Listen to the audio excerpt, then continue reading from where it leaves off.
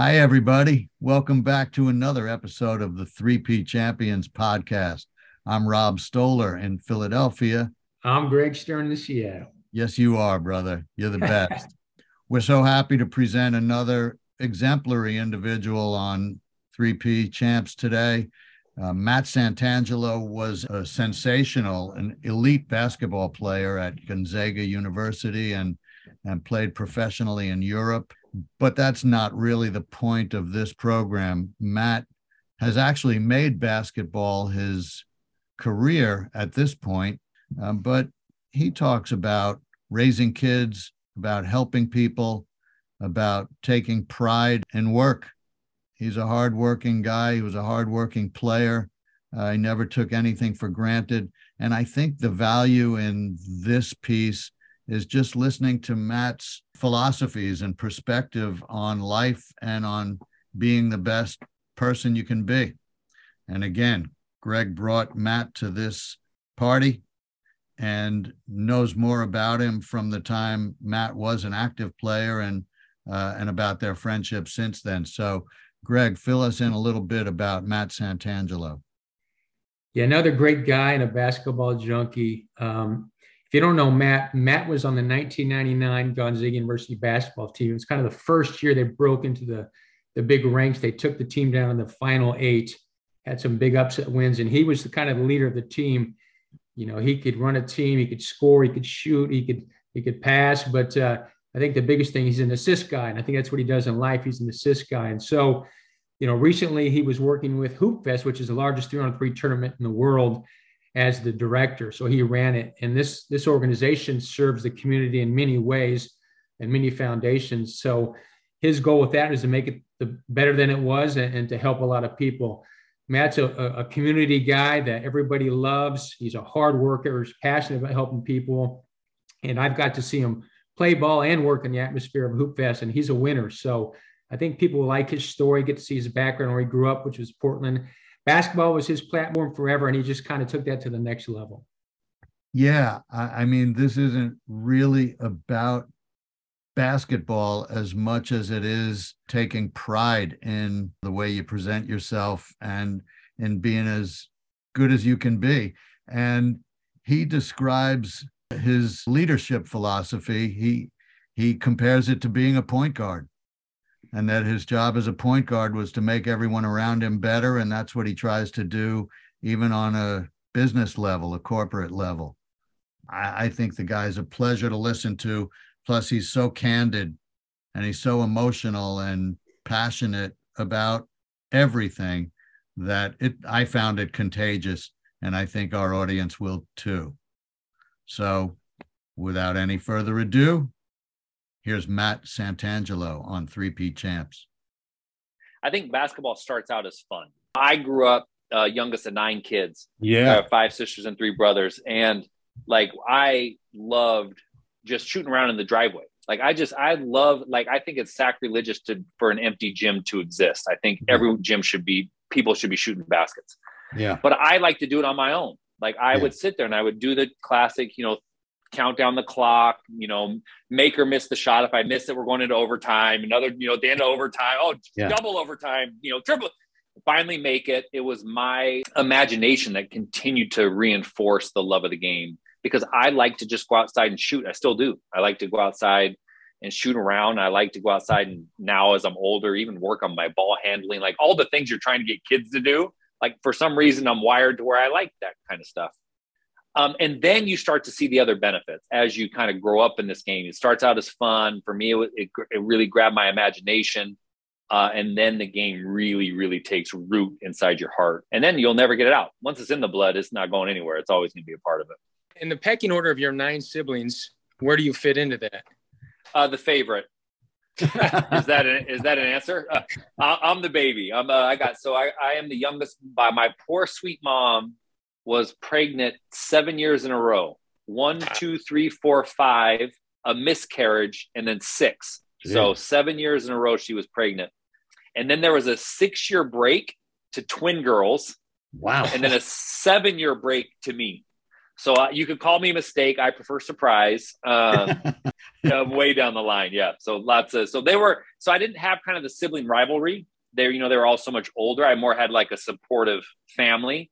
And, obviously a lot of people to look up to, but didn't quite grow up, with that older brother beating on me or older, but it was more like mental and emotional warfare because I was closer in age to the sisters than the brother. So it was more my emotional intelligence got developed a lot more than my physical did.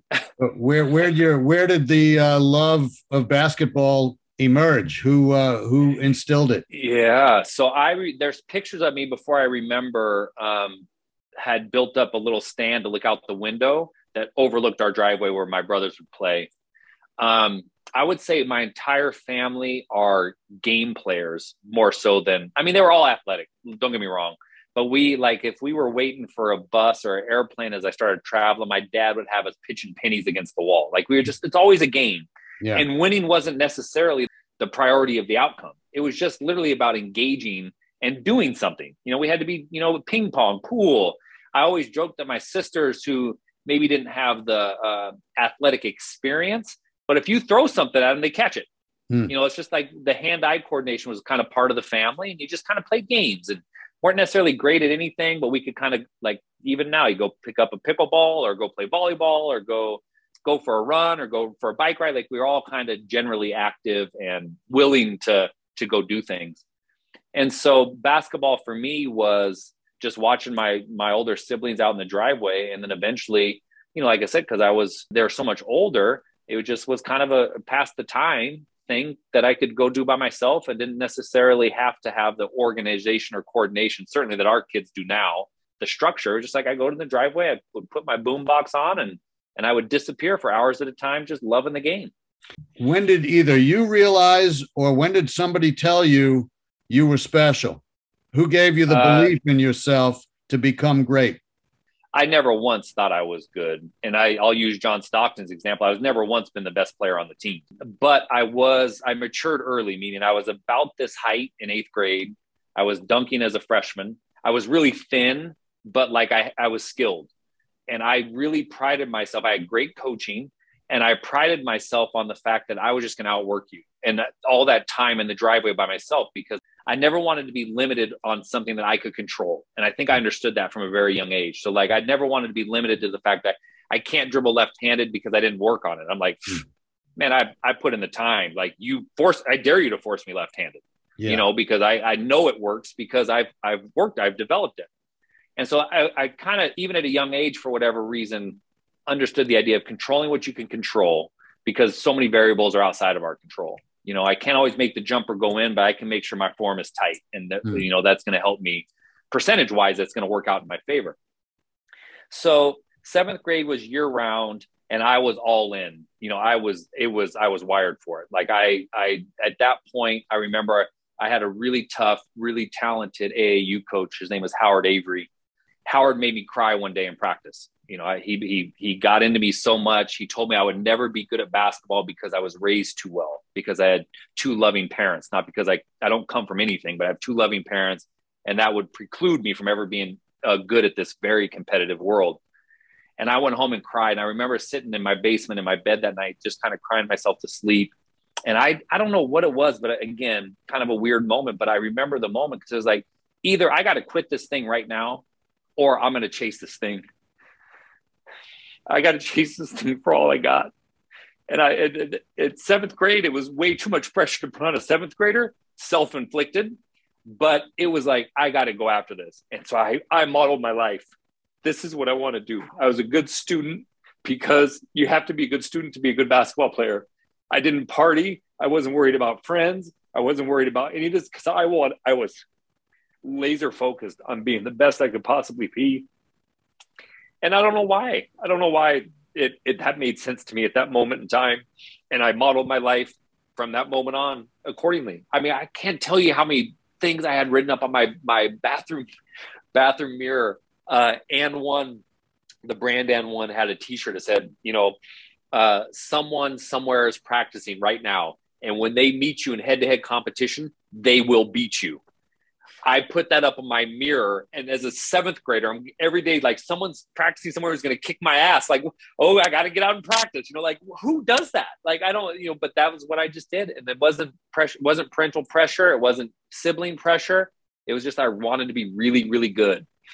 And the only real measure of that is so that people, Rob, is really kind. You said some kind words about my basketball experience, but I just remember, the three of us could talk about so many different athletes. And we'd be like, that guy could play. There's always like, maybe it's a guy that none of us have heard about. We met him in school. We played with him in one, and we're like, man, Greg could play.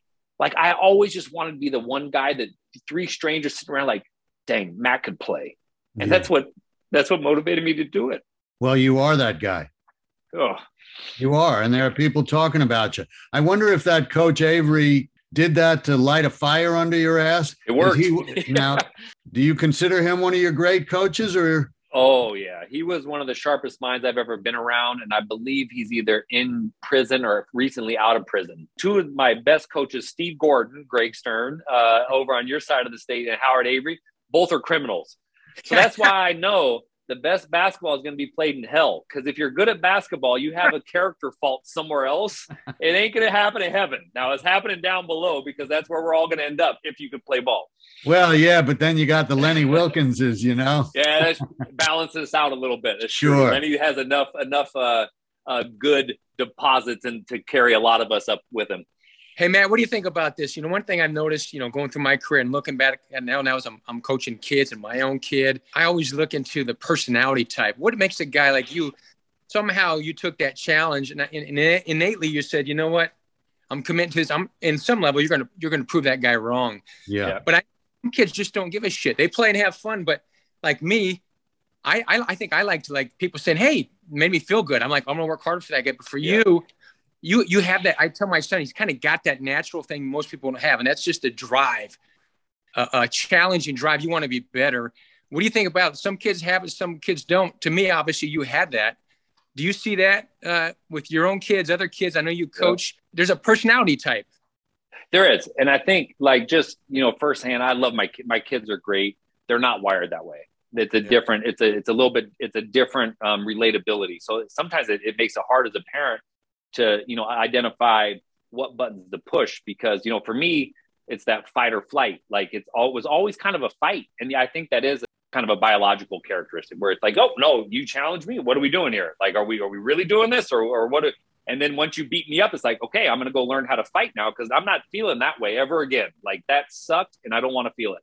Now for me, especially in the years that we're talking about, kind of the formative years, I was awkward. Like it was much easier for me to go shoot baskets and imagine talking to a girl than actually going to talk to a girl. So it allowed me to kind of create that identity. And then the beautiful thing about it is once you have purpose and once you have, a skill set, then you kind of get those accolades or that attention. So as opposed to going out to get the attention, I went out to work on a craft because I was scared of the attention. And ironically, it brought the attention. I don't know if that makes sense, but in the great, grand wisdom of the universe, it got me through all those awkward years. Is just going and working on basketball. And then that created an identity for me unintentionally. You're obviously as passionate as anybody can be, and you wear it on your sleeve. And I like that. And you've got a purpose because you're helping a lot of kids and you've made a life out of it. And principles is what we're talking about here. So the thing that I'm constantly just impressed by the people we've spoken with, you said you still don't believe you're special. Great. That's kind of a common characteristic among these guys. We haven't spoken with many women yet, but these people, all of them were great by any standards, but none of them would tell you they were. Obviously, some people recognized this kid's got a world of potential and he's a hard worker and he's not full of himself. And that's a recipe for a successful kid. But there had to be some people who said, Matt, you can be great. Certainly my parents. I mean, I have, big family, really driven. When you talk about principles, that all comes from my house. That all comes from home. I recognize that they were really proud. Like they were really, really proud. And that was enough for me. You know, there was no pressure. You know, my sweet mom drove me all over Portland to practices and things, but I didn't go to camps. We didn't have money for camps. I didn't go, like, it was, you know, car washes. And I remember one year I got went to the Italian Businessmen's Club or whatever in Portland, and they gave me a scholarship because I got a big nose and my name ends in a vowel. They're like, this kid, we're gonna help him pay for his summer travel. So it was a lot of hustle. My dad actually ran, pretty funny. He ran the largest bingo game in the state of Oregon. Wow. For our parish. And that's how we all went to Catholic schools. They sent all 9 of us through Catholic schools through service, through volunteerism, through being in the community. And so, you know, that example was right there. And it was never preachy. It was never like you have to do these things. It was just, they lived as values. My parents lived their values. And so, so there was a lot of hustle. So like to have, and I think that, you know, lends itself to my gratitude because I didn't do it by myself. You know, I had coaches that saw, you know, I put in time. I had coaches that gave me the opportunity. And then they did instill, they gave me enough opportunity to be able to learn that I was good or bad, you know, because I was in the game. They gave me a chance to play. And one of the great things I love about basketball in general and sports in general is that, one, it lays you bare. Like I say basketball is the most intimate sport, right? Mm-hmm. You are running around your underwear. And if you can't dribble left-handed, you better believe there's a mom in the stands yelling, force him left-handed. You guarantee it. Like you are exposed for the world to see. And in sports, you are in general. I'm biased towards basketball. Then the other thing I think that sports do is that it's a safe place to fail. Like that's probably the most valuable lesson of sports is how to lose. You know, and I've lost more than most people have played. Right. And I've won a lot more than I've lost. So like every time you get exposed, are you going to get back up or not? And so I think that that's a beautiful lesson in sports in general and basketball in my case, that you just learn that you get back up and you learn that you take the next shot and you learn that you go guard the guy that just, you know, broke your ankles. Like you have to. And so I really, really appreciate that. And those are the things I think that it's our responsibility to get these kids doing these things, because it's not so much the college scholarship or the, you know, the social media, or if you're lucky enough to make money doing it, it's those lessons that prepare you for life. Not the flashy stuff, the sexy stuff, but it's the grind and the grit that you learn. That's the most valuable. Yeah. I look at my kids, my junior in high school has played his first 2 years of high school and played obviously grade school all through 8th grade. I have an 8th grader who's played. I'm assuming he'll at least give it a shot in high school when he gets there. But they didn't have the same, we talked about like the same wiring that I did. They don't have the same kind of drive that I have or had, or connection to the game. Maybe they have the same drive, but not necessarily connection to basketball.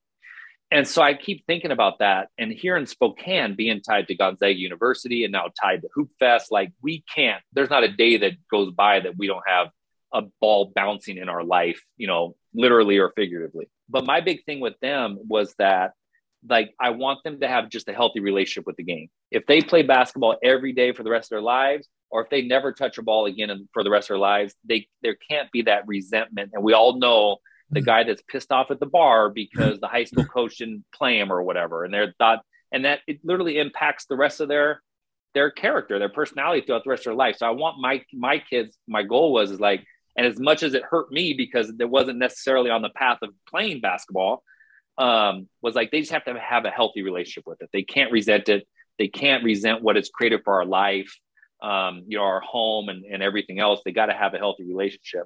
So it may be some of us old heads adjusting, you know, where we see the value in the game versus just trying to this is the way it has to be because this is the way we experienced it.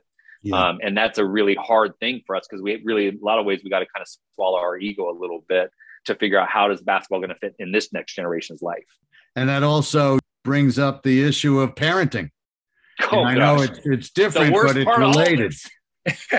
Yeah. And I like one of the great silver linings of COVID was getting parents out of the gym. When we finally got to play basketball again, and parents, like, I always thought we should create a gym that was like a dance studio with the two-way mirrors. So the parents that sit on the outside and they can still see, but the poor kids, we have one high school, West Valley, Greg, in their old gym, what we call the Thunderdome, they do their cheerleading.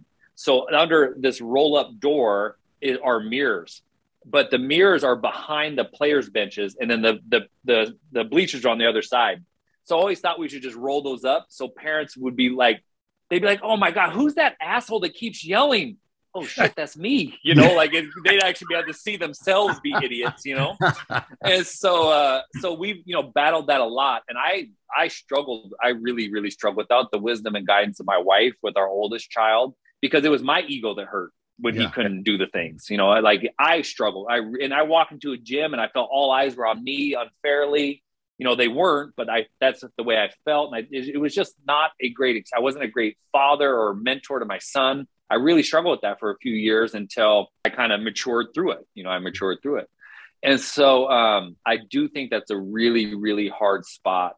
And it's unfortunate because, again, we're just cheating them out of what is a really valuable experience if we let them trip over themselves and let them figure out a way to push themselves back up off the ground.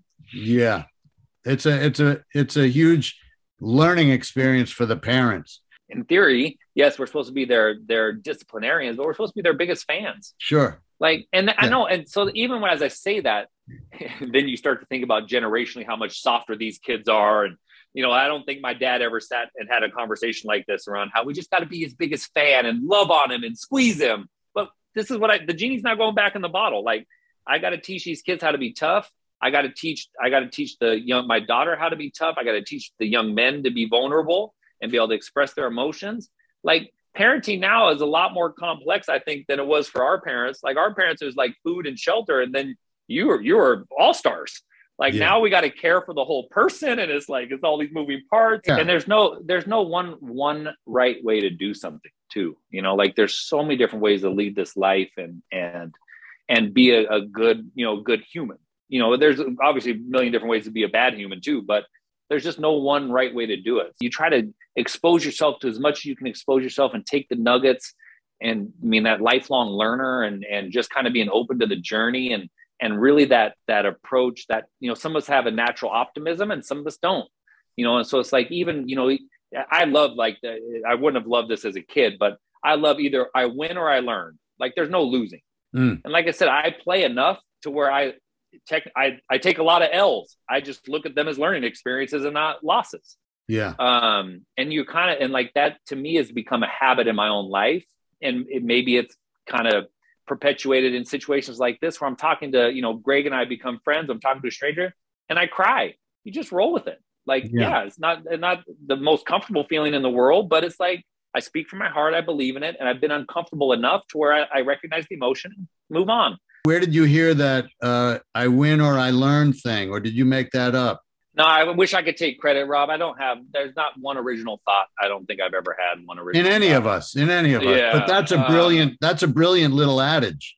I think it's like an Instagram meme. And I like that one. I think if I were talking to like a John Stockton, he would make fun of me for being soft, but he's like, oh, we don't take L's one way or the other. We just win. And he and I would tease each other about that. But I do like that idea. And as we said, like, that's one of the greatest lessons in sports is how to lose. Yeah. And so I think, not necessarily as you get older and the games aren't as easily defined as who wins and who loses, but you're taking these little lessons and you're learning all the way through. Now, we both know your passion's been basketball, and you went to college, had a great career, and then you went overseas and you had another career. At what point did you, now, after your career was over, fall back into your passion after? Because I know you had some other jobs. Was there a time that you're like, because I'm assuming everything you do, you probably give your best effort, but there's a point where you're like, God, this is not me. Did you have that moment with your career after basketball? Yes and no. So I went to financial services, so completely outside the game, and then into insurance. So both corporate, both on sales, the sales side of the business. A lot of relationship. I'm really, really thankful I did. And I had a teammate, Mike Nielsen, a teammate and mentor and one of my best friends.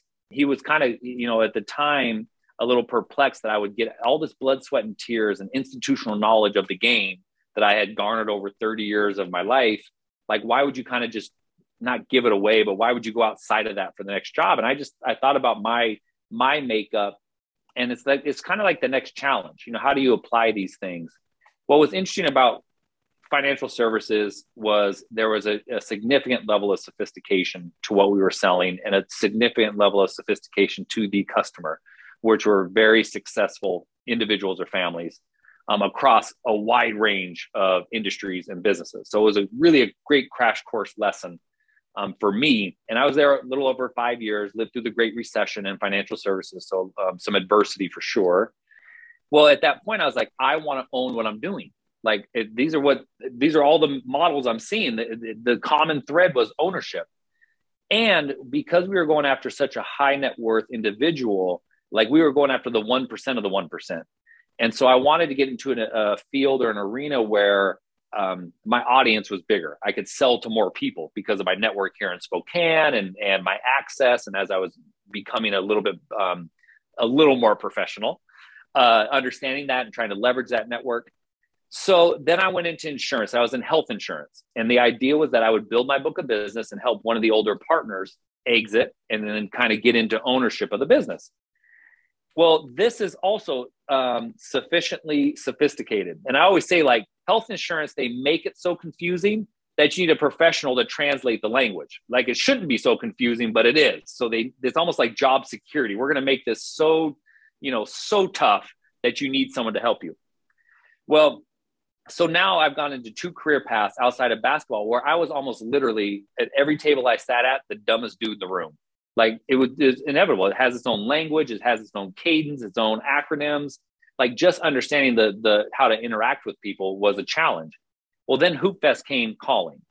So what I realized there is that it's maybe not ownership I want, it's leadership. I want to be able to build my own team, build culture, have impact on where the end organization is going. And ironically, Hoop Fest kind of came calling through Terry Kelly and Mike Nielsen introduced me to TK. TK was a board member at the time. And so what I learned through that process was now I was kind of coming back to like my love language, right? I now all of a sudden I was credible. I'm still not the smartest guy in the room, never will be, but now I'm a credible source with the content that I talk about. It's basketball. It's what we've talked about for the last 45 minutes. And I was in this role of leadership. How do we structure this? How do we build it? How do we continue to make it? It was already awesome. So how do we continue to keep its excellence? And created a huge challenge. Now, I don't know if I'll always be here. Like, I'm not saying like it doesn't have to be, because the habits I'm learning are based in the game of basketball, but they're applicable across a lot of different things. So I think purpose more than passion is the P that stands out to me. Yeah. Because I think you can find purpose and develop purpose and that it's not specific. And actually when, especially kids, even college age kids, when I talk to students at Gonzaga or whatever, it's like, follow your passion. And I was like, no, you got to build your purpose. Yeah. Like it's an active role that you take every single day in your life. You're accountable to you. It's not like, you're not just going to discover, you're not going to find yourself. You make yourself every single day with the decisions you make, the habits you build. And I think that that's a change in where it's like life is happening to us. We're the victim of life, and that ain't right. Like we're creating every single day, with good or bad. Like it's not always good. It's not always easy, certainly, but we are an active participant in how this life goes and how we respond to those uncontrollable variables. And so I like the idea of purpose. And I think that purpose is setting yourself up to be able to respond well when it doesn't go well. Like that might be enough of the purpose versus, the output at work or how we trade our time for money or whatever that looks like. It may just be like, my purpose is being excellent at everything I do. And it doesn't matter if I'm doing it with my parent or my kids, my relationship with my wife, the relationship with the community. Like I'm going to do the best I can. That's my purpose. I think if everybody else shared that purpose, and a lot of people do, a lot of people are trying hard, but combining that purpose with the fact that you are in a leadership position, and we talk a whole lot about leadership and the void in many cases, I think you're in the right spot. Tell me about Hoop Fest and why it's important to you, why you're passionate about it, how it helps you incorporate your purpose, and about all the things we've talked about. Does it help kids that may just be mainstream kids who want to play hoops? Who's it catered to? Is it for the community at large? Tell me a little bit about your approach. When I got started here in 2014, it was already the largest event of it. I mean, it was already magical. Like it was. And so when I got started, usually when there's transition at leadership, it's because something's broken. Like there was nothing broken at Hoop Fest. I mean, Hoop Fest was awesome. And so I remember thinking like, there's only one way it can go, right? And it can go down. Now, remember, I just did Great Recession, financial services, the implementation of Obamacare and health insurance. And now I'm in large public events during a pandemic. So like, talk about adversity. Like I am built for it. So with the leadership piece, like I said, only one direction it could go is down. So that was one, I could have come in with that attitude, like just don't mess it up. It's already amazing. And I remember thinking, I'm like, no, they're literally giving me the keys to the Ferrari. Let's go see what this thing can do. Like, let's go have some fun. And so that attitude kind of permeated my approach. Now, my leadership approach, I guess I can kind of harken back to being a point guard. And basketball is like, your whole job is to make people around you better. Like, that's it. Yeah. It doesn't matter if you score 0 points, or you score 25. As long as the team wins, you've done your job. And so you got to find out how to navigate. And in my role as point guard, I could score. I wasn't just a kind of one-trick pony. Like I wasn't a great facilitator. Like if Greg wasn't knocking down his jumper that day, I could take the ball and go do it myself. You know, I had that skill set to be able to do that.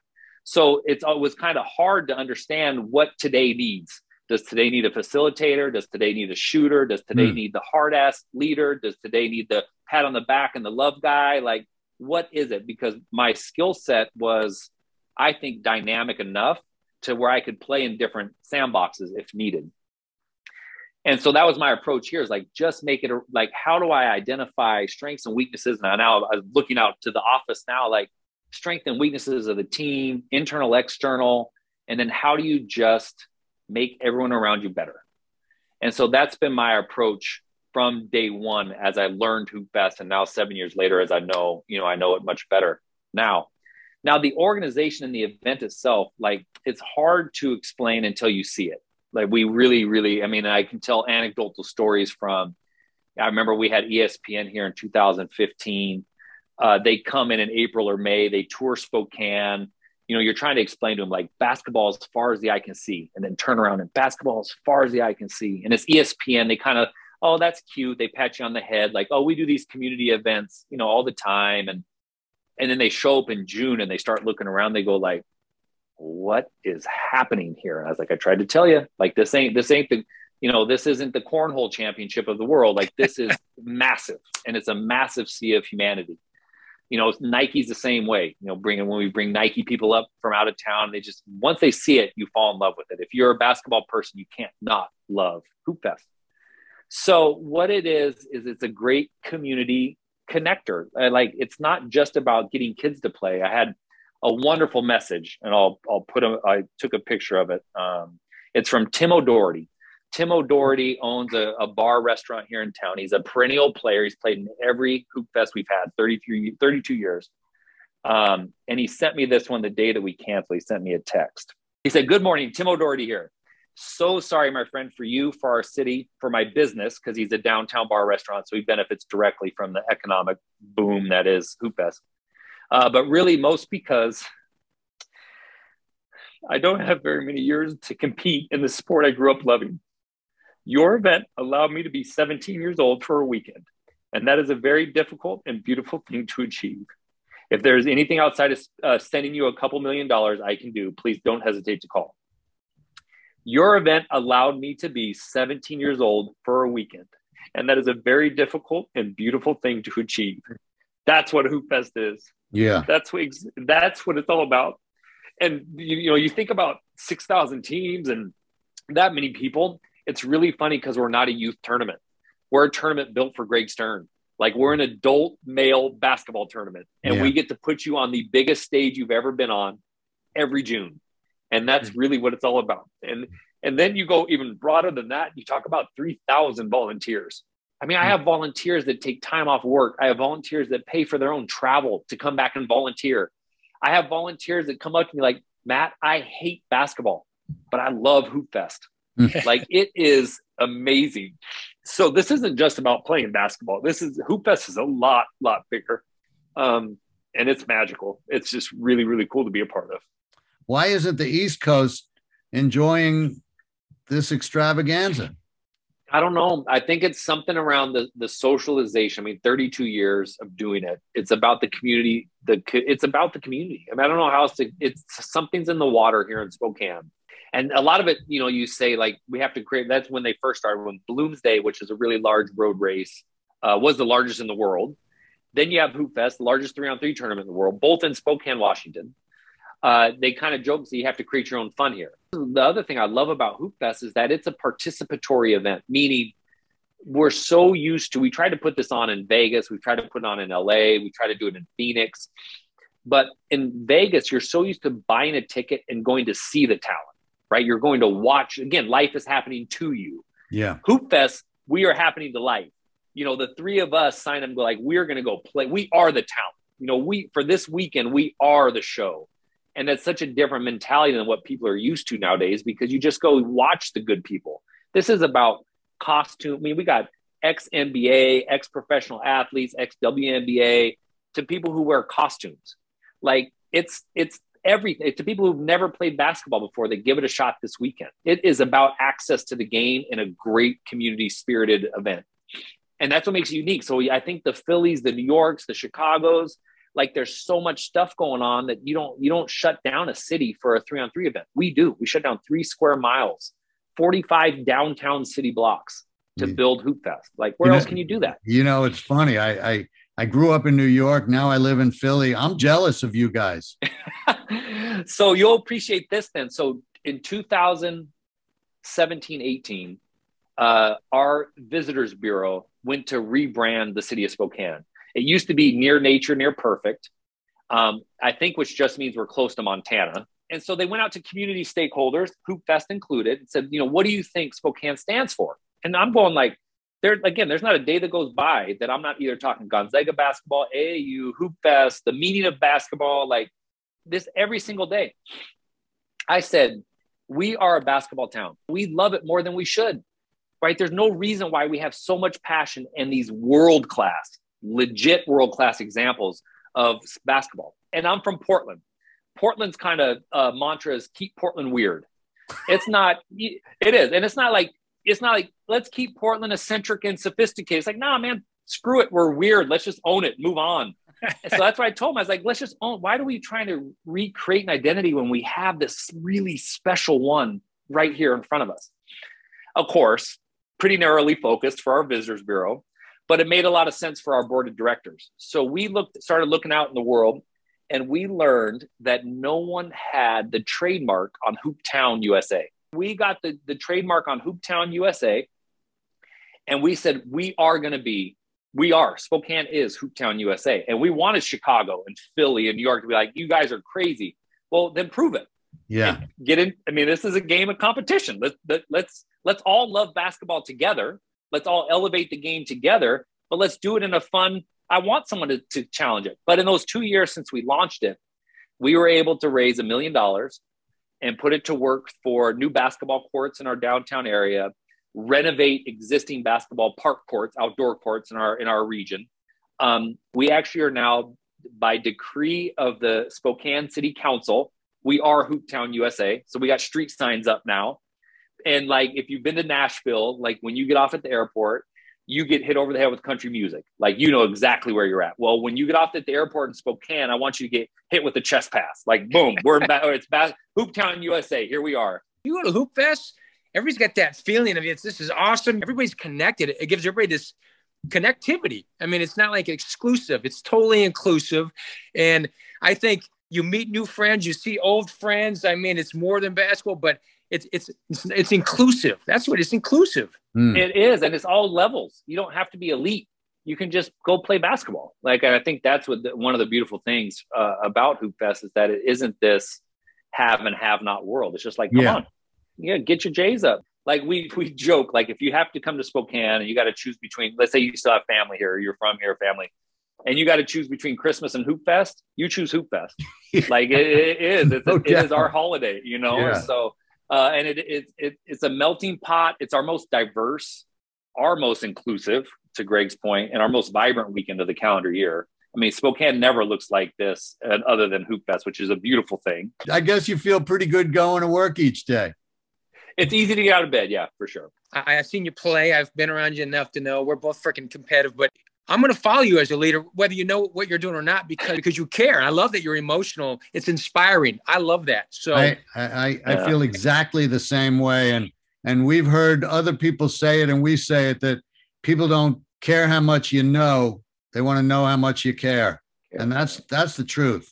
I have really, really enjoyed meeting you. I'm honored to be on this call with both you guys. Matt, is there anything else you'd like to say to anybody who's watching this? Just try to do your best every day. I think people need to hear it, because, you know, and doing your best is enough. Like being the best version of yourself, it is enough. Well, thanks so much for joining us today. I can only assume you all enjoyed listening to Matt Santangelo as much as Greg and I enjoyed interviewing him. What I appreciate most about Matt is his modesty, as is exemplified by all our 3P champions, and the fact that he strives to be great at whatever he's doing. And I also really appreciate his civic pride. Yeah, Rob, when I listen to him talk, I'm totally engaged because I love his passion. I love how he wears his emotions on his sleeve and he cares. The guy represents 3Ps, but he's just a winner. I like how he's a servant. He gives credit to everybody else. He's a humble guy, and his passion is felt when you listen to him talk. So that was a great conversation, Rob. Greg, thanks for everything. You're incredible. I love you, and I admire thanks, you. Robbo. Love you too, brother. All right. Till next time.